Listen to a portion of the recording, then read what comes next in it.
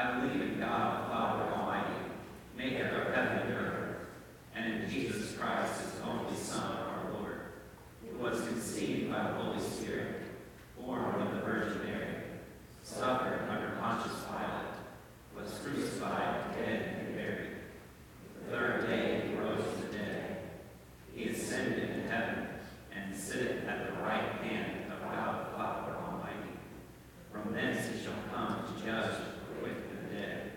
I believe in the Holy Spirit, the Holy Catholic Church, the communion of saints, the forgiveness of sins, the resurrection of the body, and the life everlasting. Amen.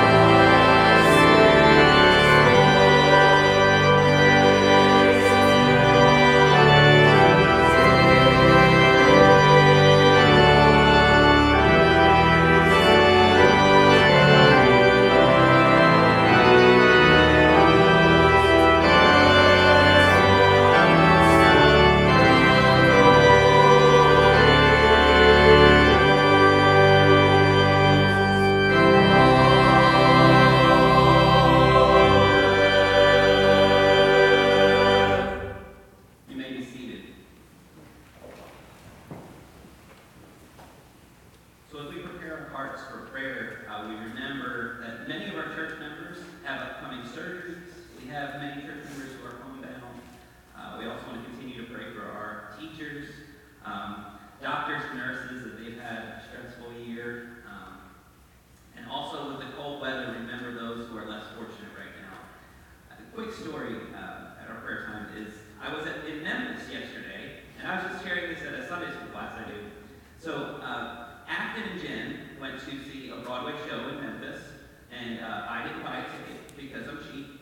So I walked around downtown Memphis. I like to explore, and I found First Methodist of Memphis. And there was a huge crowd outside, and I thought, well, what's going on there? They must have a special event. And then I noticed it was tons of people with to-go boxes of food. So it's just neat to see another Methodist church doing the same thing that we do here, and being the hands and feet of Jesus in the community. Let's pray.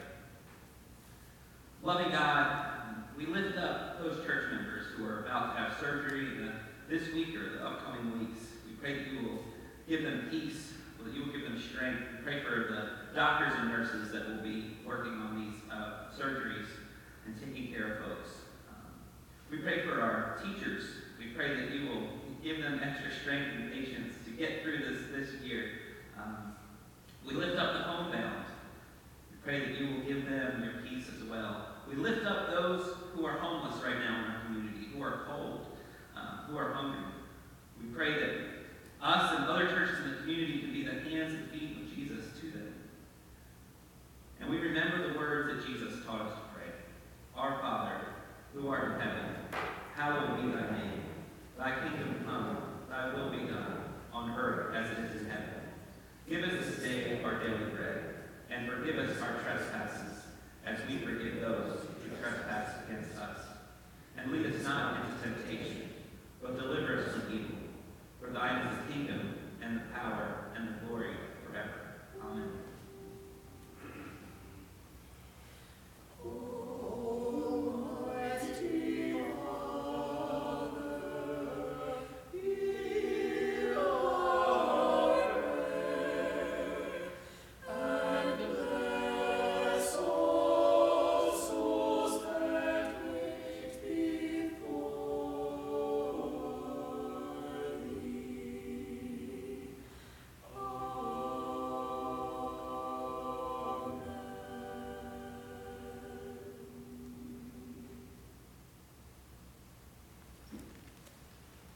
Our hymn of preparation is hymn number 400, Come Thou Fount of Every Blessing, as we stand and sing.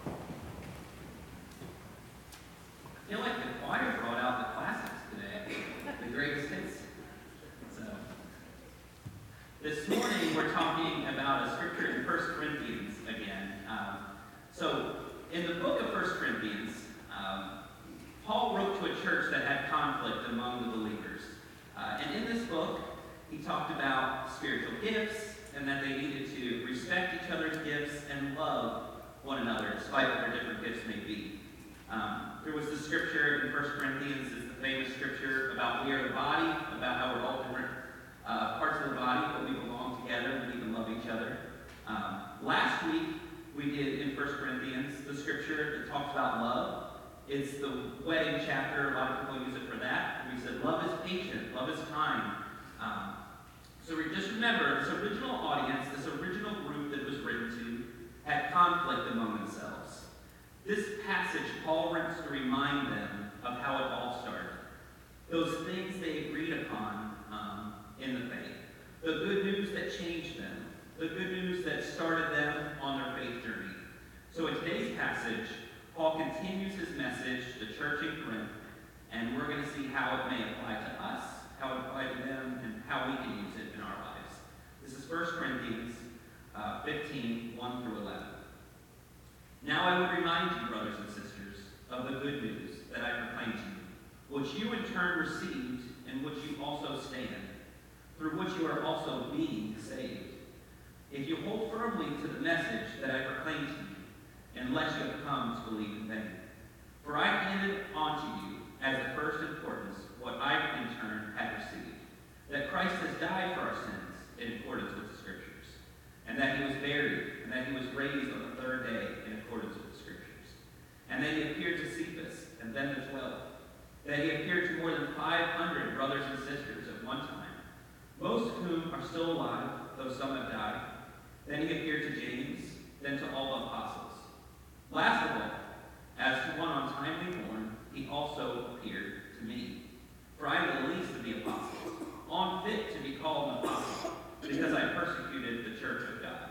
But by the grace of God, I am what I am, and in his grace towards me has not been in vain. On the contrary, I work harder than any of them, though it was not I, but the grace of God that is with me. Whether it was I or they, so we proclaim, and so we have come to believe. The word of God for the people of God. Thanks be to God. Let's pray. God, I pray that this passage today, I pray that you will use it to touch our hearts. I pray that it will draw us closer to you and closer to each other. We ask this in Jesus' name. Amen. So Paul is taking the 1 Corinthians, the church in Corinth, he is taking them back to the basic beliefs, those things that got them started. Paul's reminding the church what's at their core.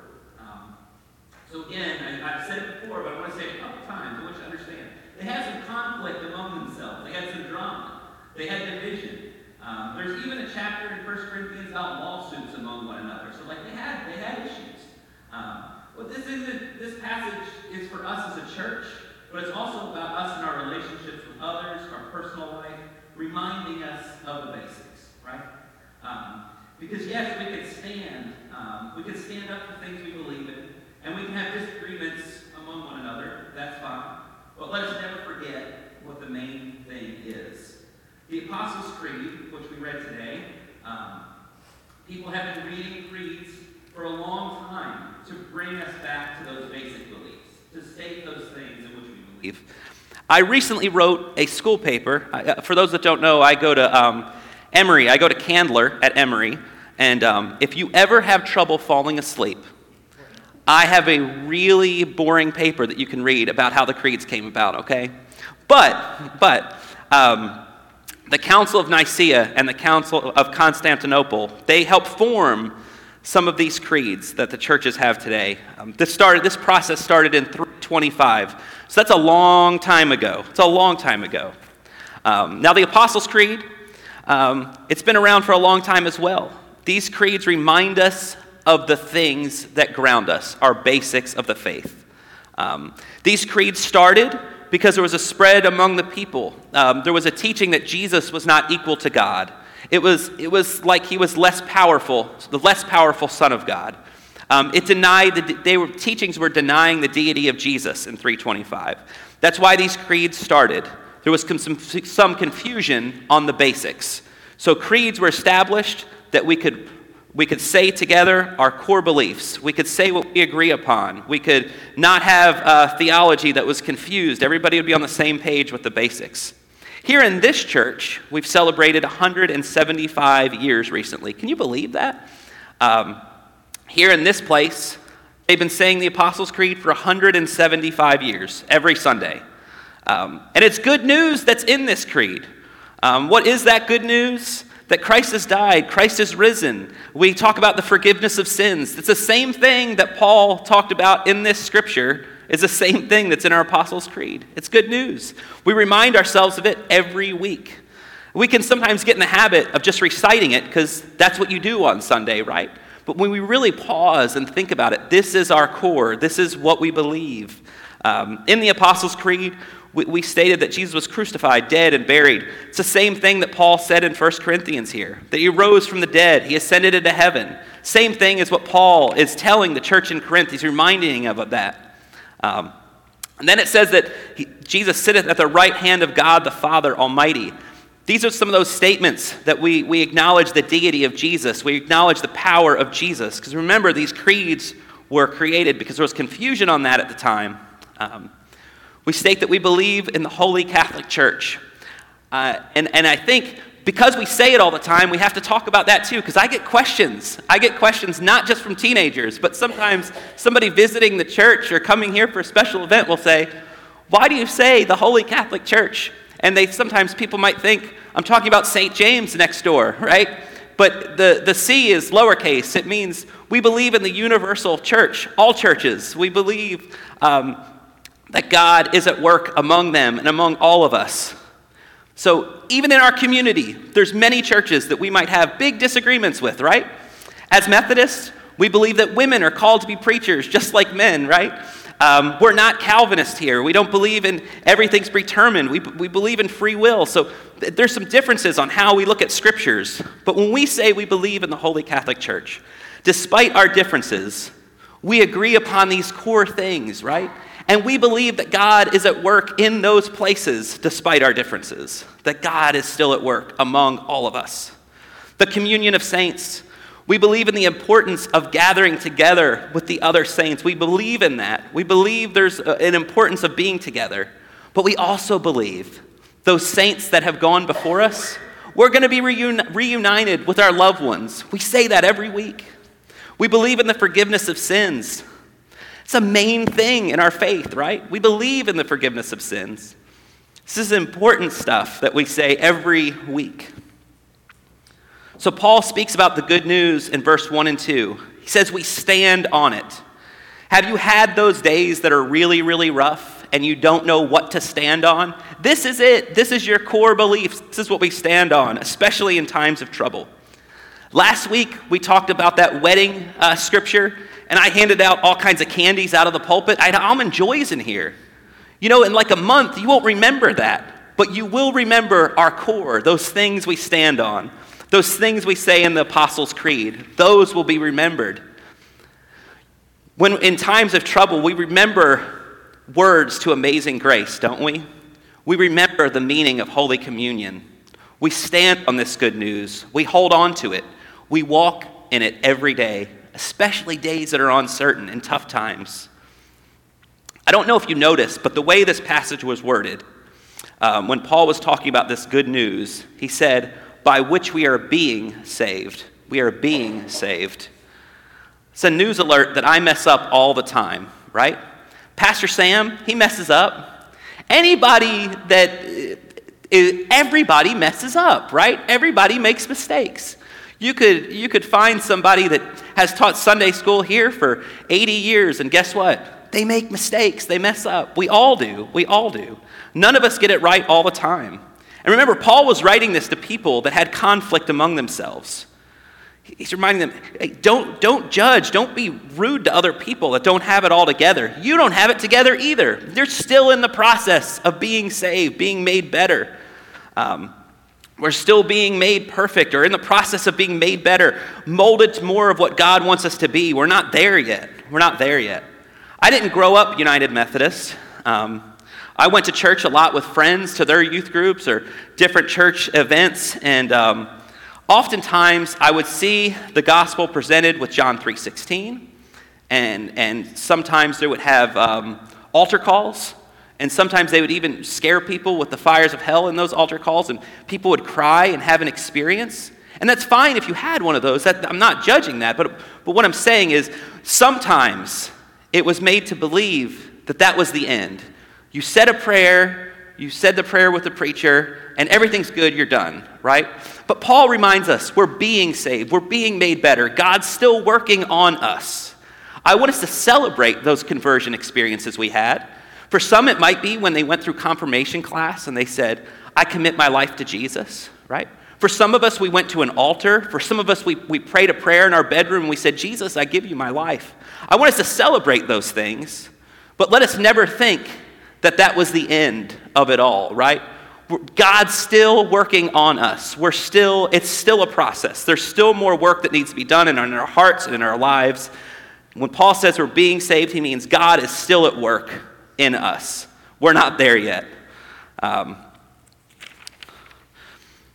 good news should change us every day, every day. Paul tells us to hold firmly to this good news by which we're being saved. Hold firm to it. Allow it to change us.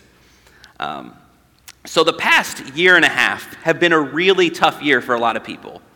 I've done more funerals than I ever thought I would. I've seen more people really sick in the hospital than I ever thought I would. People with rough times going on for whatever reason.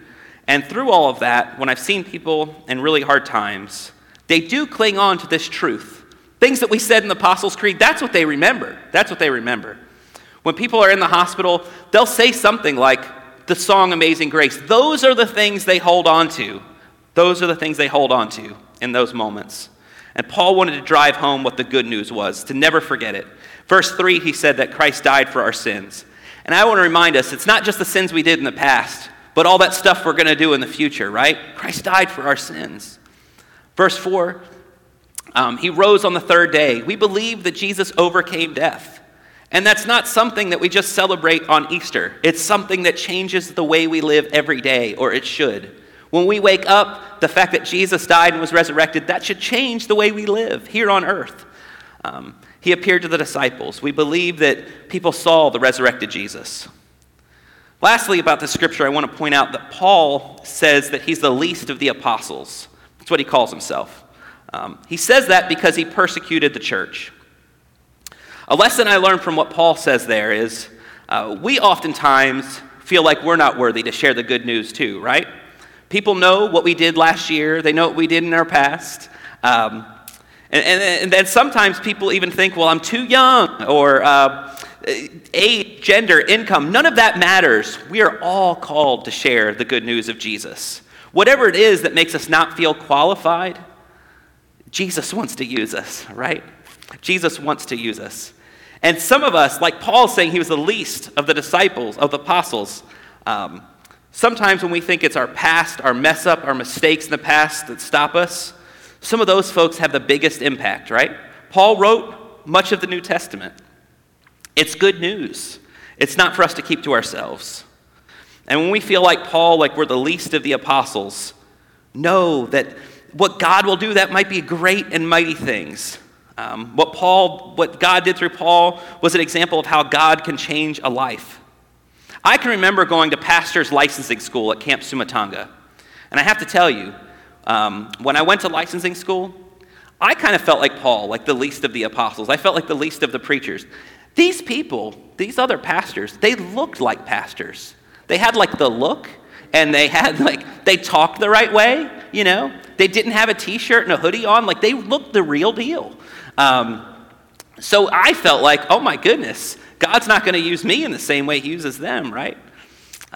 But some of you, I've heard say the same thing. I hear people tell me all the time, well, I can't teach the children's Sunday school class. I don't know enough. I haven't done this before. I can't help with vacation Bible school, or I can't help with ladle of love. I'm telling you, you can. We're all able to be used by God to spread this good news.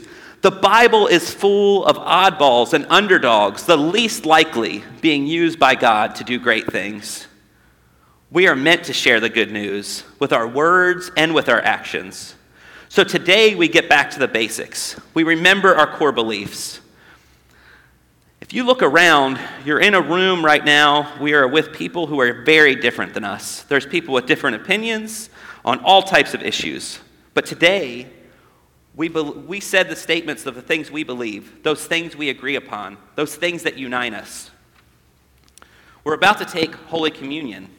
We will all hold our hands out like this and receive the body and blood of Christ. We will all confess together. We will say with the failed to be a church that we have not done your will, we have not loved our neighbor. Those are the things we all agree upon. No matter who we are, where we came from, what our differences are, those are the things we all agree upon. The basics are important. As we grow in our faith, we're going to challenge and wrestle with things, try to discover new things in our faith. But may we always remember to come back to the basics, right? As we grow, I want us to stretch ourselves. I want us to ask questions and find out new things and really wrestle with stuff. But it's important to come back to the basics. And that's what we're doing today. This morning, we're going to prepare our hearts for Holy Communion.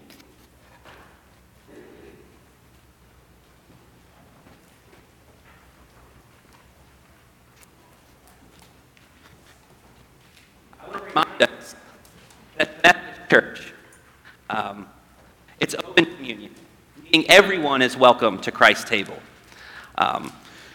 As long as you have a heart that's hungry for God, the Methodist table, the Christ table is open to everyone. It's open to everyone. So also some other instructions. We have a communion offering. Anything that's placed in the altar rail goes to our benevolence for those who come to the church in need. That's what that goes towards, if you feel led to do that. If you follow along, we'll be on page 12 in the hymnal.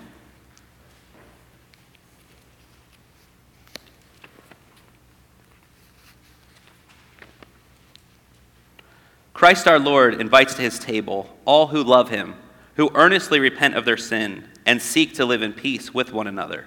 Therefore, let us confess our sin before God and one another. Merciful God, we confess that we have not loved you with our whole heart. We have failed to be an obedient church. We have not done your will. We have broken your law. We have rebelled against your love. We have not loved our neighbors. We have not heard the cry of the needy. Forgive us, we pray. Free us for joyful obedience through Jesus Christ our Lord.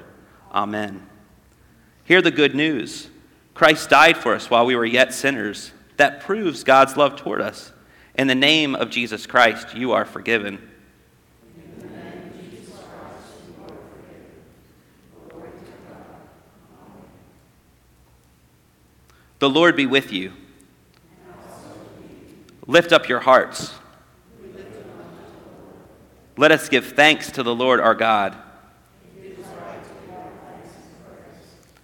It is right and a good and joyful thing, always and everywhere, to give thanks to you, Father Almighty, mighty Creator of heaven and earth. And so, with your people on earth and all the company of heaven, we praise your name and join their unending hymn. Holy, holy, holy Lord, God of power and might. Heaven and earth are full of your glory. Hosanna in the highest. Blessed is he who comes in the name of the Lord. Hosanna in the highest. Holy are you, and blessed is your Son, Jesus Christ, by the baptism of his suffering, death, and resurrection. You gave birth to your church, delivered us from slavery to sin and death, and made with us a new covenant by water and the Spirit. On the night in which he gave himself up for us, he took the bread, gave thanks to you, broke the bread, gave it to his disciples, and said, "Take, eat. This is my body, which is given for you. Do this in remembrance of me." When the supper was over, he took the cup, gave thanks to you, gave it to the disciples, and said, "Drink from this, all of you. This is my blood of the new covenant, poured out for you and for many for the forgiveness of sins. Do this as often as you drink it in remembrance of me." And so, in remembrance of these, your mighty acts in Jesus Christ, we offer ourselves in praise and thanksgiving as a holy and living sacrifice in union with Christ's offering for us as we proclaim the mystery of faith. Christ has died. Christ is risen. Christ will come again. Pour out your Holy Spirit on us gathered here and on these gifts of bread and wine. Make them be for us the body and blood of Christ, that we may be for the world the body of Christ, redeemed by his blood. By your Spirit, make us one with Christ, one with each other, and one in ministry to all the world, until Christ comes in final victory and we feast at his heavenly banquet. Through your Son, Jesus Christ, the Holy Spirit, and your holy church, all honor and glory is yours, Almighty Father, now and forever. Amen. I'm going to ask my communion helper to come, and then the choir as well.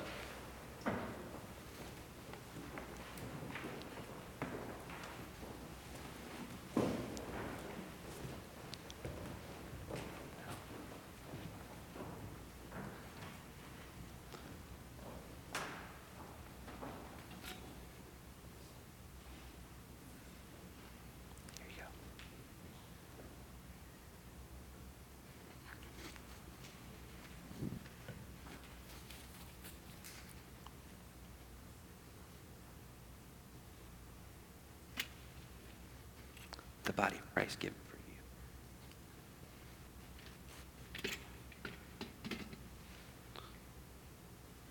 The blood of Christ shed for you.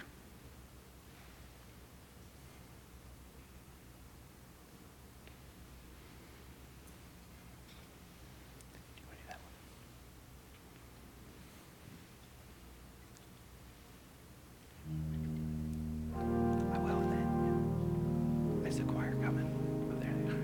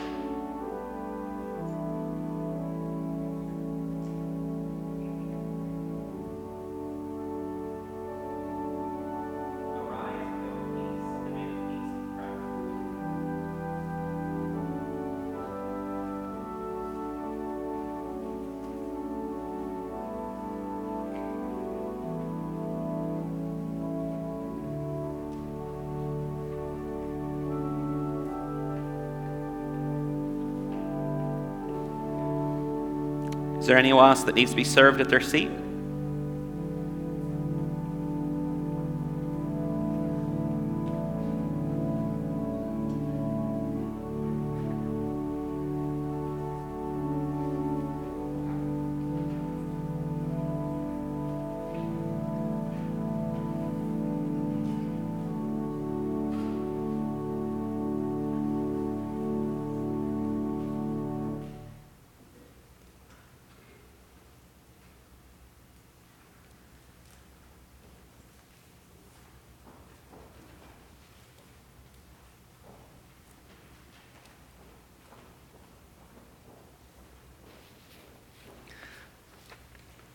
As we leave here today, may we remember we all came forward. Despite whatever our differences might be, we all come forward. We all receive communion.